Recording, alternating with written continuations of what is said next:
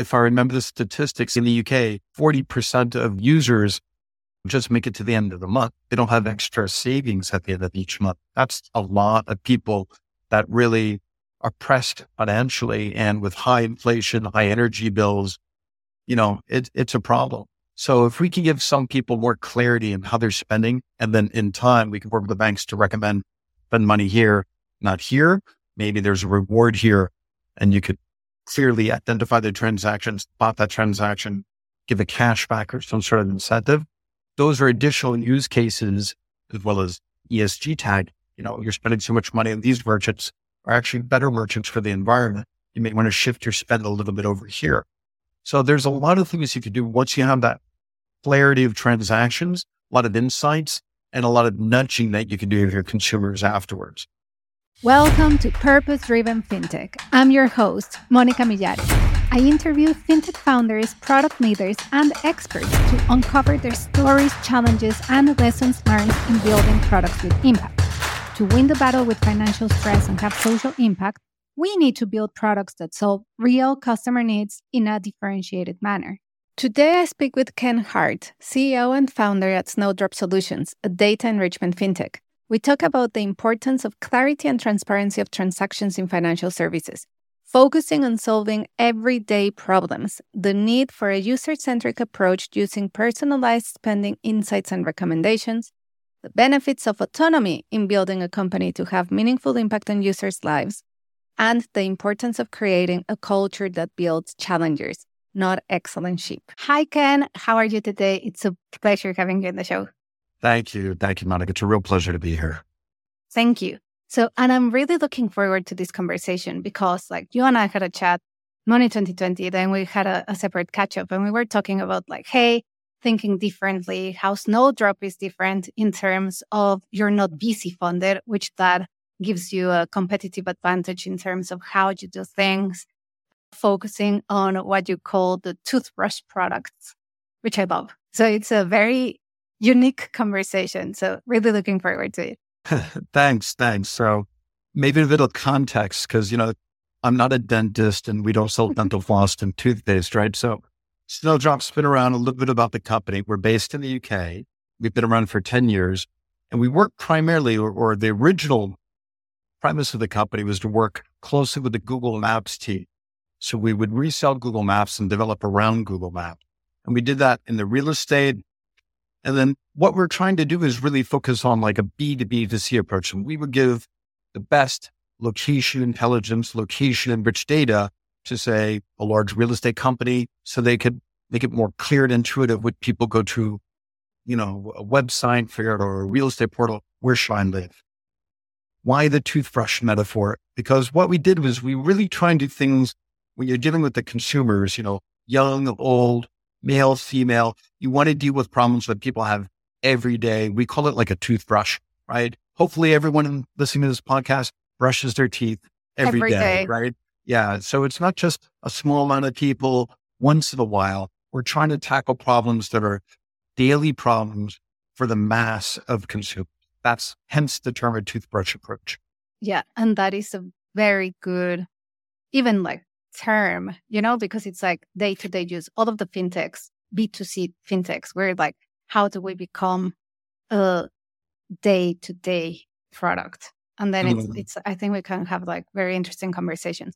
But before we go into the detail of it, just for everyone to get a feel of who you are and learn a little bit about your mindset, I'll just ask you a few questions on Ken as such. So let's start with, what is your definition of success? Frankly, it's a good balance with my family. And I have 4 daughters. They're getting increasingly getting old. They're getting ready to go off, some of them to university. So I would really say success is having something, that good balance, and enjoying people you work with. Obviously, you want to do something that's impactful. You want to have a degree of autonomy in what you do. And that's why I think, that balance and autonomy is my definition of success. It's not you've hit a certain milestone. It used to be like that, but then you hit those milestones and things don't really change. You're you know what? Hitting a certain milestone is important. That's great, but it's not my definition of success. It's really enjoying the people you work with and having a time to have that balanced life. Yes, I agree with you, because the people that you work with make a massive difference. we work like most of the day, Yeah. right? So Yeah, it's important. definitely. And then, of course, you are founder, CEO, you run this company for many years. What's your biggest productivity habit? Ooh, I will say there's two things that at least they work really well for me. One is what I call the walk and talk. And by the way, this is a productivity hack, but I would argue a good relationship hack or a good friends and family hack, whatever you want to apply it to. So walk and talk for me is, sometimes if something is going not according to plan, if someone is doing something that you're not sure what's going on, a walk and a talk in the park or something like that can be really useful. So it's just a good chance to get to know someone. So rather than sitting down, maybe face to face and having a coffee, that could be useful too. My personal productivity hack, if you will, is to go for a walk in the park. We have the offices right near beautiful parks in London. We'll go for a walk and a talk and say, hey, what were you thinking? What happened then? That's a big one for me. The second one, I guess, is sometimes there's times you just got to focus, get into the flow and get things done.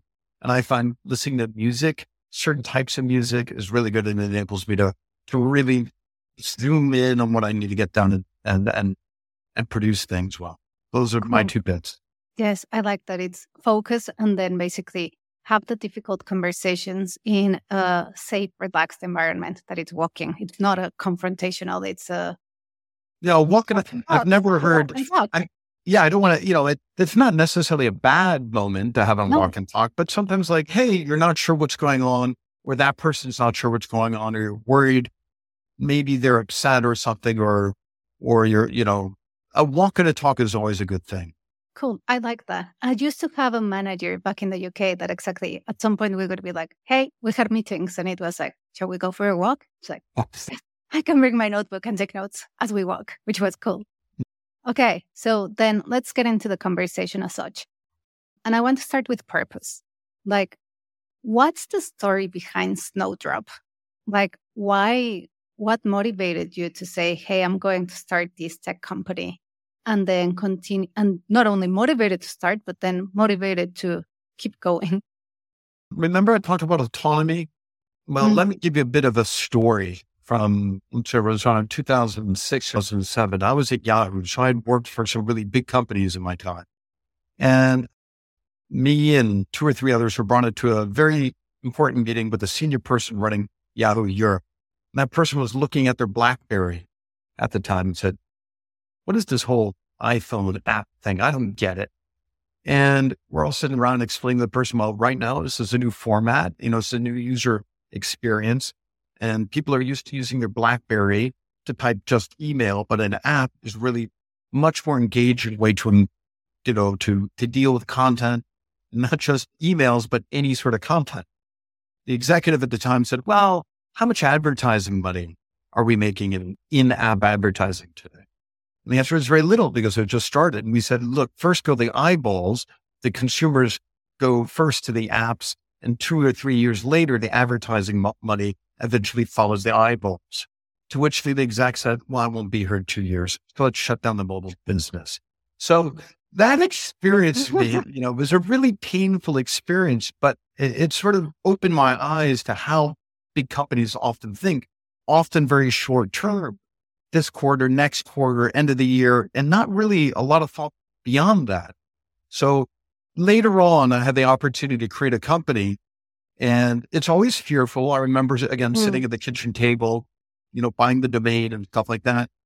And, you have to sort of feel what's going through your emotions there. And I was like, what am I afraid about? This is not that hard.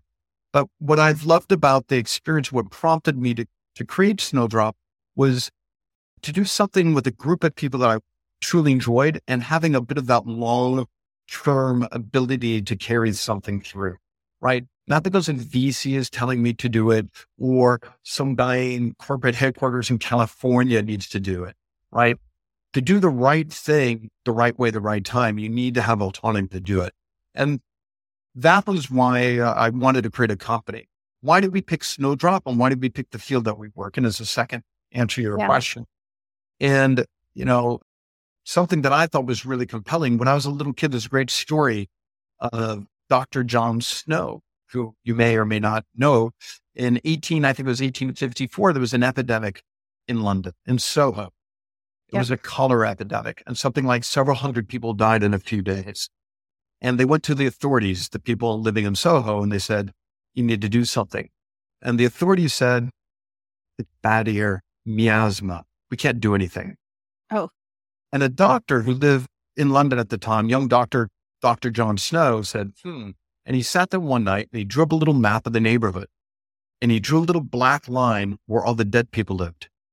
And then he said, where's the local source of water? And he drew that, and it happened to be right in the middle. And then he immediately ran to, I think it was a local priest, and they said, oh my goodness. And they disconnected the pump from the well to end the epidemic. This before microscopes. This before they understood what bacteria was. So what I loved about that story and why we called the company Snowdrop after Dr. John Snow was that sometimes location information or a map is so intuitive, there's an immediately call to action. And so the whole idea that you can use mapping, experience, and give clarity to consumers was really the basis of why we created the company Snowdrop, or it's certainly named it after Dr. John Snow, who's buried in the old Brompton Cemetery now in London. Anyway, cool. That's a little long-winded story about why create a company, why we call it Snowdrop. Yeah, and I think we can go deeper into both. But I'll start with the Snowdrop as such. I love the inspiration of the name. Can you explain to us, like, what exactly do you do as a company when it comes to providing maps, and how does that relate to customers and proper practical interfaces? Like, what do you guys do? Sure. So what we do is we have a lot of mapping expertise and location expertise. And we believe that there's moments in the consumer's lives, like, where should I buy this apartment? Where should I live? Where should my commute be? Where should I go on holidays? What does that look like? Or what does this bank spend then when I'm looking at my bank bill? Right. So the whole idea is there's moments in people's lives where there's a lack of clarity. There's a lack of transparency. And if you could just make sense of it quickly and intuitively, we believe often on a map, they just get it. People don't need to overthink things. They know exactly, oh, that's a 6-minute walk from that hotel to the British Museum. Great. I'll book it now. Or, oh, that's where I went for lunch last week. I recognize that transaction. That's the clean name. That's the logo. I'm not freaking out thinking about it been hacked. There are all these moments that we try and focus on where we use location enhanced data enrichment to really create that clarity and that intuitive user experience. That's our mission out there. That's our North Star. Obviously, that works in real estate, travel, financial services, around payments and transactions and, figuring out where I should go on holidays or booking a hotel. But we believe that in time, it could expand to other areas as well. So it's about adding clarity so people have an intuitive understanding of what they're doing. Thank you. Can you expand on financial services as such? What are the use cases? Because I think some of the apps, let's say, like in the big fintechs, neobanks, like you have you go into the app and then you see the transaction. Some of them do display a map, others don't display a map. What's the use case for a fintech? It's funny, Monica, when we started doing this, I want to say like 5-6 years ago, I went to a couple of meetings in Old Street, it was part of East London. And I met a company and I went in this almost like a used pet shop. It was this rundown little office. And it had some guys sitting around and said, we're going to build a bank. I was like, really? You can do that? And I was very fortunate to be at the right place at the right time. So Marco, the guy from Google, and myself, were talking to this company that at the time was calling itself Mondo. And they were saying, we're going to create a bank where we want to sort of create a radical new user experience. In fact, we want to be so good that we never have to invest in a call center. And I said, what do you mean? I said, people don't understand their transactions. We're going to do it differently. We want to be a mobile-only bank that are really transparent, a great user experience. Mondo, for those who are not sure or never heard of Mondo, went on to change their name to Monzo. And really, we gave them the Google Maps and helped them out and build that initial transaction, which took off. Starling called us right afterwards. Ann Bonham said, I'd like that too. Then Moniz, et cetera, et cetera. And what we saw, there was a gap between these challenger banks who are out there really trying to differentiate and do things in a brand new way. and the more traditional banks. So I remember going to a couple of the traditional banks saying, what do you think about this? And the traditional banks were like, it's just pretty. It's not meaningful. Literally, it doesn't matter. It's just pretty. Or a French bank said, oh, French users, they don't want that. I was like, why? They're not confused over their transactions? Oh, they can't be bothered. So what we were seeing is that the traditional bank, there was about a year or two gap between the challenger banks for launching this. By the way, not just in the UK, banks like N26 in Germany or Rebellion in Spain, Nickel in France. And then finally, the more traditional banks are like, you know what, this is starting to eat into our business. You're taking away very valuable users that if they migrate from traditional bank to these new banks, we're going to lose a lot of lifetime value of these customers. When they, get better jobs and start applying for mortgages, they won't be turning to us, to traditional bank. There's a risk they'll be turning to the neobanks or these challenger banks. So that's been our experience, where we see the same problems, by the way, taking place in other parts of the world, Southeast Asia, Latin America, et cetera. The one thing that I would mention is that Google recently did a research with a company, I think it's called Oxford, maybe reporting, or Oxford Business Reports. Anyway, they asked a bunch of people around the world, where do you see the use of location and maps? In the UK, it was the second most popular answer was to clean up banking transactions. So from this very niche little thing a couple of years ago, only challenger banks are doing, to like mainstream, people expect this now, right? Yeah, that I couldn't expect that when you go, and especially someone like Google, like when Google goes and asks consumers, where would you like to see basically location enriched data, that consumers come back and say, in my bank. In my banking transactions, it should be there now. And so, but that's a big shift. And that's not been the same in other markets. We see it initially in a handful of European markets. But if, for other people, it's still, it's just a nice to have. It's pretty. It doesn't really impact the business. The statistics speak otherwise, right? We've seen the number of calls to call centers dramatically decrease. The amount of time that people have in the call centers, not to deal with confusing transactions, but to upsell new products to the banks, increases. App rating, Hanseatic Bank went from 4.3 to 4.6 overnight by launching some of this enriched data services. So there's some real business benefits to, frankly, giving your consumers a good experience. Yes, that is very good to hear, because if you were to ask me in a very critical manner, hey, Monica, the map in the app, I could be like, that's a vitamin, not a painkiller. But actually, there are very specific use cases where, like you've mentioned before, it's like we are removing anxiety from customers in very specific touch points. And in that case, it's definitely a painkiller. And like you say, like data is showing that there's a business case behind it. Yeah. Just think about, in the UK, about 11% of all transactions take place outside of the UK. In Luxembourg, it's 43%. Now, I don't know Kuala Lumpur or Singapore, but you would imagine a large number of those transactions are not in the domestic market. And a lot of those transactions are, I don't know the merchant. I don't remember where I was. I don't recognize those brands. I'm changing my spending habits. Maybe it's a different currency as well. So there's a lot of extra confusion. You would know this better than anyone over there at BigPay, right? About when people travel abroad, looking at a map is just one piece of the puzzle, but it definitely can add value and it removes the anxiety that consumers have if they don't remember where that transaction took place. Yes. It's a real pain point. It is, because then it's not just the map. It is, like you said, the name, right? It's like the name, the map. From memory, you also offered like the logos. So it helps me remember, what did I do with that transaction, or identify transactions that I'm like, oh, I don't remember if I did that. Like it happened to me recently that I was traveling, went to Amsterdam, and I came back and I was like, I had a Malaysian domestic transaction a few days after, and I'm like, I genuinely don't remember what I did. That's it. It's like, yeah, but then it's in my case, the amount was very low. So I'm like, I'm not even going to be bothered to go into, raising a dispute, this, the other. But sometimes you're like, but it's still in the back of my head. I'm like, what was that transaction? And because then the second thing that comes to my mind is I have not identified the transaction. I'm like, is this a potential fraud, attempt that it's like we do the first one, it goes through, and then a few weeks later we do a bigger one. So that's what goes through my mind as a product person.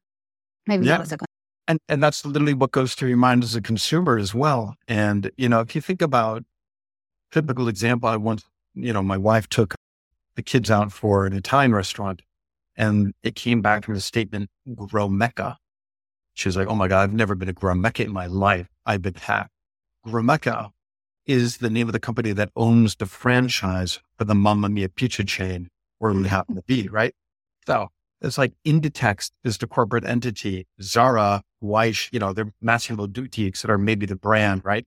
So all those sort of examples where people call up and they go, don't understand this transaction, all that anxiety. It's not just the map. It's the clean name, right name, clean name, a logo. And then if you're still not sure, see it on that map. A lot of other people out there do just categorizations, shopping. To know that Grow Mecca was a restaurant would not have helped me or would not have helped my wife in that case. So categorization alone, it's nice, but you really need the whole solution of location enhanced, we believe, transaction richness to make sense of it all.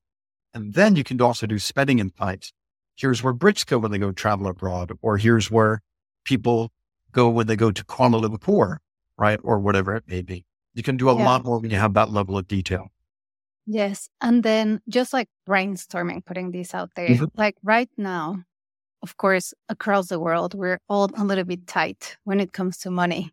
Like the cost of living, it's just like going to the roof. So it's actually like, maybe in the past we were a little bit more lenient when you were like, I don't know what it is. And then you just like forget. But I think right now it's every, like Tesco, every little helps, right? So even if you are unsure of what that transaction is, and then you have a reminder of, actually, yes, I saw the map. Now I know. That helps to our peace of mind because like financial stress is a real thing.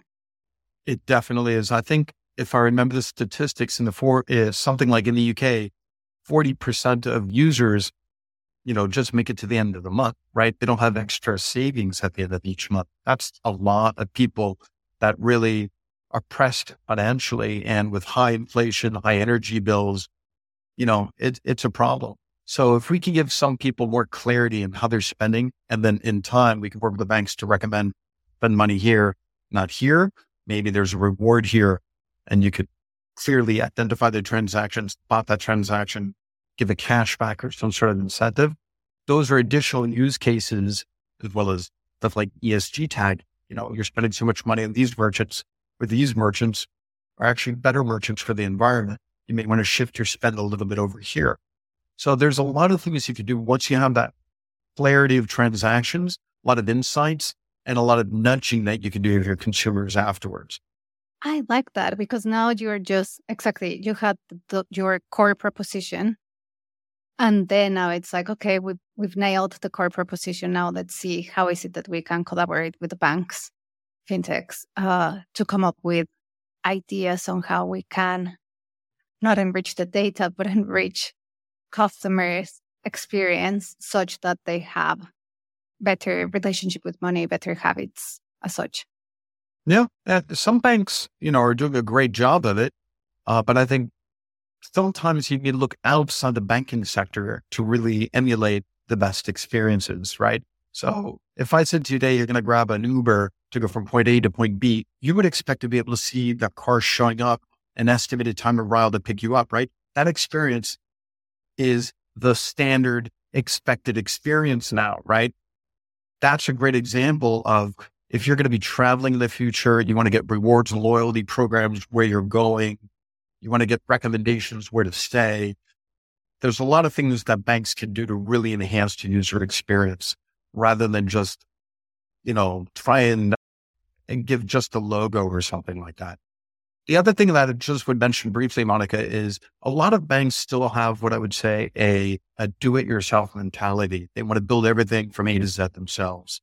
One of the things that we've also done through our partnerships with Visa and Google and elsewhere is really make it easier both in terms of technology, but commercially and legally, to just take a very simple API key off the shelf, say from us or Google or Visa, plug it in and go. So we've had customers that instead of trying to build the stuff all themselves from scratch, they've actually implemented it in a weekend. And that covers 200 million points of interest in the world, millions of logos, 95% accuracy rates. So yes, some banks will always have a default, I'll build everything myself. That's also something that could be best applied or learned from elsewhere. You don't need to build everything yourself, right? You can really take something off the shelf that's really good and proven, rather than try and manage logos or manage. Yes. And I love now that you're getting more into the product side of the conversation, because exactly, it may seem that, oh, we'll just manage our names and our logos. That is not the area of expertise of a bank. A. And then B, it is complex. C, once you roll it out, whatever you build, it will be buggy and you have to maintain it. So how it helps you achieve your mission to help people with their financial services is basically, if I work with someone like you, then I can ensure that part of the process is sorted while I use the rest of my resources to focus on my core functionality, that it's, hey, how do we help customers have better financial lives, basically? Yeah, very much so. So I'll give an example of a very large bank in Southern Europe to try to build this themselves. They spend millions of dollars on software licenses, and they have about a 75% match rate, right? That means 1 out of every 4 transactions, they get wrong, and they're spending literally millions to try and do this. Ooh. Whereas, why? You can get the stuff off the shelf and just go, and it takes a few days to set up. But yes. Hey, there's some of those big banks have that sort of established mindset that need to build everything themselves. I think over time, they'll recognize that's not really the best use of their time and money. Yeah, I agree. Yeah, because it's not the core functionality. Talking about mindset, I want to expand on product mindset as such and what you talked about autonomy. So how has autonomy helped you build the product that you wanted to build? It's a good question. I have a couple of stories coming to mind. I'm not sure I can share them all, but look, we've been an independent company for 10 years since our inception. No VCs, no private equity, nothing of that. And we've been profitable all that time. Through thick and thin, we've always managed to accrue a little bit of retained earnings. When you have that sort of autonomy, you can do things that take a long time. We're working with projects now that we started talking about banks literally 4 years ago. There was an interest, they disappeared, people changed, they come back, or we'll work in a new region or a new product that will take years to develop. And it's not because the technology isn't good. The technology is constantly improving and getting an improvement in leaps and bounds. It's just the banking sector is a slow moving sector in general. And so if you're not able to sort of, do something over a long period of time, like 3 or 4 years, you're not often going to be given that opportunity under short-term pressures. Again, think of the story when I was at Yahoo, right? I'm not going to be here in 2 years. What's the point? The other thing is realistic expectations.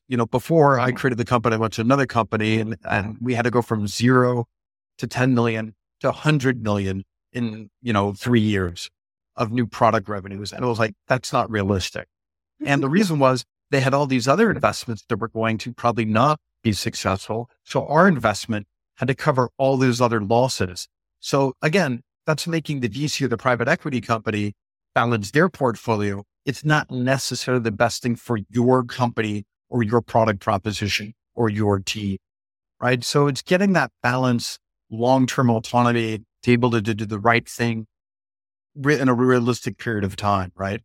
So that's been really important. And then it's getting the right people who can really think very, very, very clearly, is this the thing that's going to move the needle? Are we best positioned to do this? It may not be the biggest addressable market out there, but it needs to adhere to, is it a real problem in people's daily lives that we can probably be the number 1 or 2 out there in terms of fixing this problem? The last thing I'll talk about is that just a metaphor that I have in mind, Monica, is like, zippers.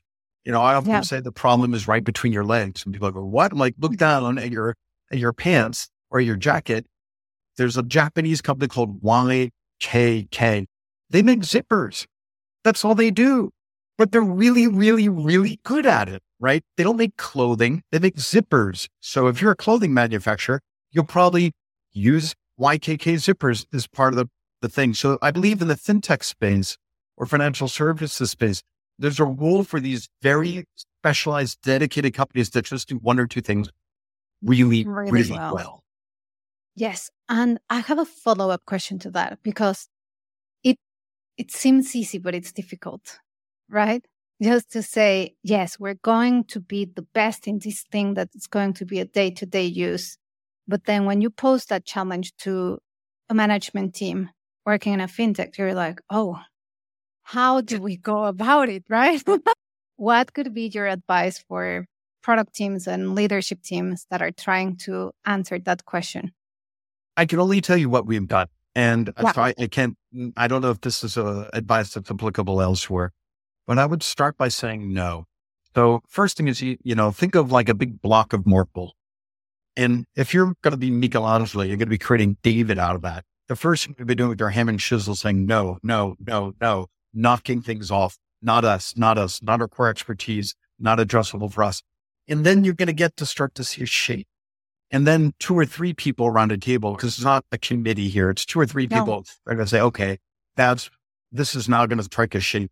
So I would start by saying no to a lot of things because it's easy. And I've made those mistakes too, to try and do too many things or too many disparate things at the same time. Really feel emboldened to say, no, no, no, no. We're just going to do a few things well. Yeah, I like that. And that comes back to your productivity habit of focusing. Or combine that with walk and talks, right? But what I've had is I've been fortunate that I've worked with people that I've known for 30 years. So we have some great people in the company, directly in the company or advisors. And there's a couple of moments where you need to be challenged, product, leadership, finance, whatever. And a lot of those conversations like, no, we're not going to do that. Here's why. And it really makes you sharpen your argument. Like I said, that hammer and chisel knocking things off is a very useful way to start. I like that. I like that as a framework to take away from this conversation, to be like, hey, it's no just for the sake of saying no. Because like there's a lot of narrative around, like if you look at product leaders, product culture, oh, you have to learn to say no. But it's not learning to say no for the sake of saying no. It's more of a strategically, we are not that. We are not positioned to be the best here. It's kind of defining who you're not to define who you are. Getting philosophical, but yeah. My kids are getting ready for university. And part of the thing that I would say is the experience is hard. There's so many choices, so many things you could do. And it's very competitive out there, right? So my first advice to any parent or any child who's preparing to go to, further their education is figure out not what you want to do, figure out what you don't want to do. Start by saying no. Like I said to my daughter, do you want to do this? And she's like, no. Do you want to do this? No. And so it helps you focus a little bit more. Then you can start to focus it and figure out what's best for you in terms of your skills, what's best for you in terms of your passion in life, and being realistic as well, what you can actually achieve. It's better to be good at 1 or 2 things that's a small market that you can really carve out and do that incredibly well than to be number 8 or 9, in a huge market, in my opinion. It's better to be the leader in something small than not really an important player in a bigger overall market. Yeah. That's good advice for anyone thinking of life changes, career changes, getting into uni, or because like many people now in their late 20s, late 30s, mid 40s, they're like, I want to change. A lot of people are going through what I call either the quarter of a life crisis or the midlife crisis. And then the process is similar, right?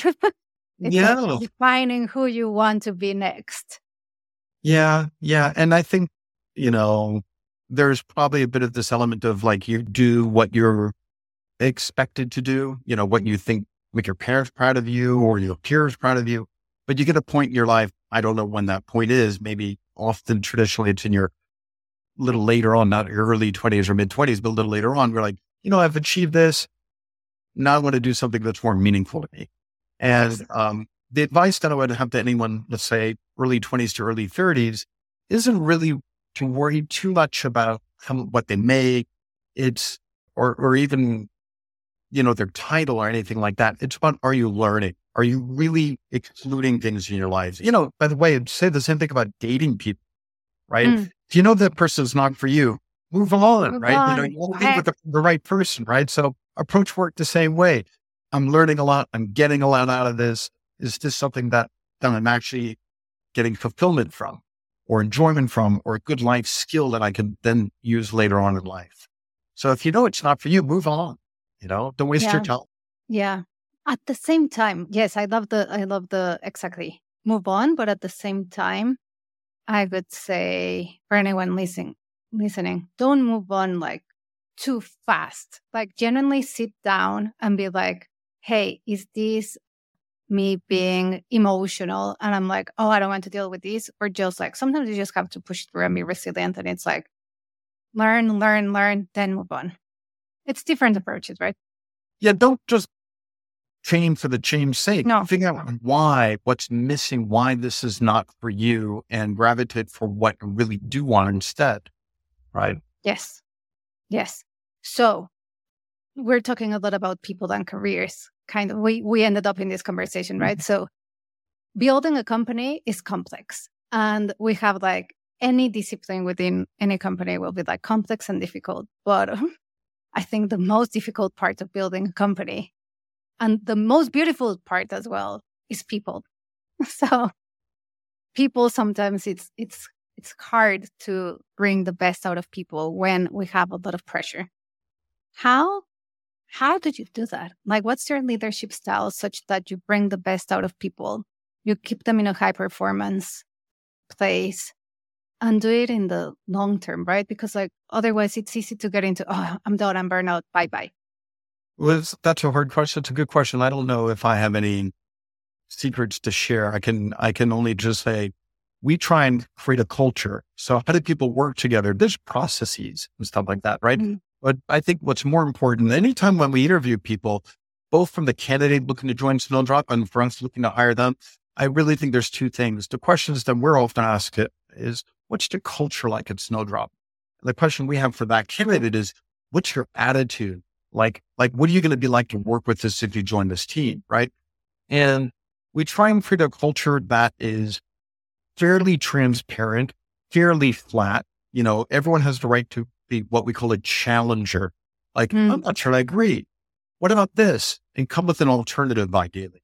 Do it in a respectful way, right? So we try and not fire what I would describe as excellent sheep. I want people who can challenge and say, no, let's do it this way instead, right? So being the brightest person in the room or the best in academics or having so many titles, I'd rather people have more scars than medals, if that makes sense. And maybe that's I because, love that. In Spain, where I spend a lot of time, it's something called titulitis. We're like, look at all my medals. They've never done anything, but it's all medals and honors and certificates. I'd much rather for people who are screwed up, made mistakes, and had the emotional awareness and emotional intelligence to learn from it and say, oh, I'm not going to make that mistake again. I got that scar already. So it's a culture where people can challenge each other and then support each other. We're not a big company, right? We're roughly, 30 people or so. So it's relatively easy to do something at a company in that size. I think if you're a company that's growing very quickly, you have to also be careful not to hire too many people that impacts the overall culture. That's something that we're extremely careful about. So, we'll pause after a month or after 2-3 months of someone joining and be like, is this person really the right fit? Yes, I really like that. You have to be pretty brutal, I guess, is the word sometimes about that. It doesn't always work out. Yes. I think it's a culture fit is way more important than you are the most qualified person to do the job, but not the right culture. Yeah, definitely. Thank you. It's been a fascinating conversation. Just to wrap up, if you were to change one thing in fintech, that could make the lives of customers, employees, and shareholders better? What could you change? Uh, just one thing. That's a hard one, Monica. Nothing I know, immediately. I know. It's the most It's difficult not question easy. ever. That's One one thing I would change is to really think about the consumer experience. okay. People are like, oh, we don't want to onboard another vendor, or procurement process takes us time, or we're going to build it ourselves. It's like they really often don't hear or think or consider the user experience. There's a lot of lip service, but it's not really thought through. And I would argue the beauty of some of these, challenger banks, when they started, they really, really, really do care about the consumer experience, like deeply care about it. And that really makes it different. So if there's one thing I would suggest is, because there's so much inertia in what we do, people don't change their banks that frequently, that maybe you don't need to think about the consumer experience that much. But that would be something that I would really advocate that people think about. Think about the long-term value of a customer that you capture at 18 and getting them all the way through to their 88, right? Think about their different stages in life and thinking about making sure they have a great experience with you. Because thinking, great experience, often they don't go together, right? Yeah, it's like, that's why challengers exist, right? And the key word that caught my attention as you were talking was, you were saying like the initial challenger banks, they genuinely cared about user experience, customer experience as such. And I think if we were to inject a little bit about caring about customers as humans, genuinely across fintechs and the banks, like across the industry, that requires a mindset shift and a culture shift. It's not just a process shift. But yeah, I think we could have more impact. There's, I'm not the first person to say I won't be the last, but we're still at the early days of all this, right? So we have a long road ahead of us, a lot of ups and downs, a lot of change. So, stay tuned. If I could say this, it's going to be accelerating over the next couple of years, right? And think about what people really want. I need a PFM. No one needs a personal finance manager. Only 3 to 5% of the people use it once a month, right? You're not solving the problem for all your consumers. You're just ticking the box. You're being another excellent sheet. What we need to think about is giving the consumers to real experiences that makes them manage their lives more meaningfully, right? Help them over those different stages of their life. Don't just tick a box. That would be my suggestion. That's a beautiful message to end. Where can we find you and Snowdrop? You can always find us at snowdropsolutions.co.uk. Big presence, I guess, on LinkedIn. And I'll be traveling around, coming to an event, I hope, near you. But I'm always keen to reach out. We'll be doing a couple of things with Google and Visa over the next couple of months. Hope to bump into you again soon. Cool. Awesome. Thank you, Ken. Thank you, everyone. See you next Monica, week. a real pleasure. Thank you for having me. Likewise. Thank you, Ken.